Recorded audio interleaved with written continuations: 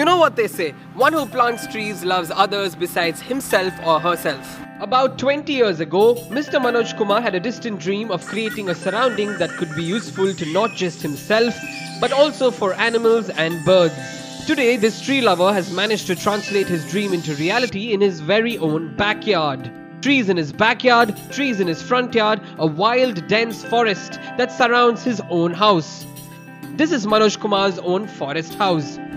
What is the necessity of nurturing a wild forest in your backyard other than creating a breeding ground for the very annoying mosquitoes? We need to identify each plant.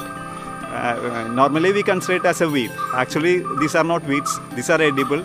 As soon as I entered Manoj's house, I stepped into a world of lush green trees, but aren't crawling insects, chirping birds and wiggling worms a disturbance to daily life? Nature is not only for human beings, but other beings like birds, squirrels. Just like every other forest, this one grew on its own. And what does that mean? I do not use any pesticides, even organic pesticides I do not use.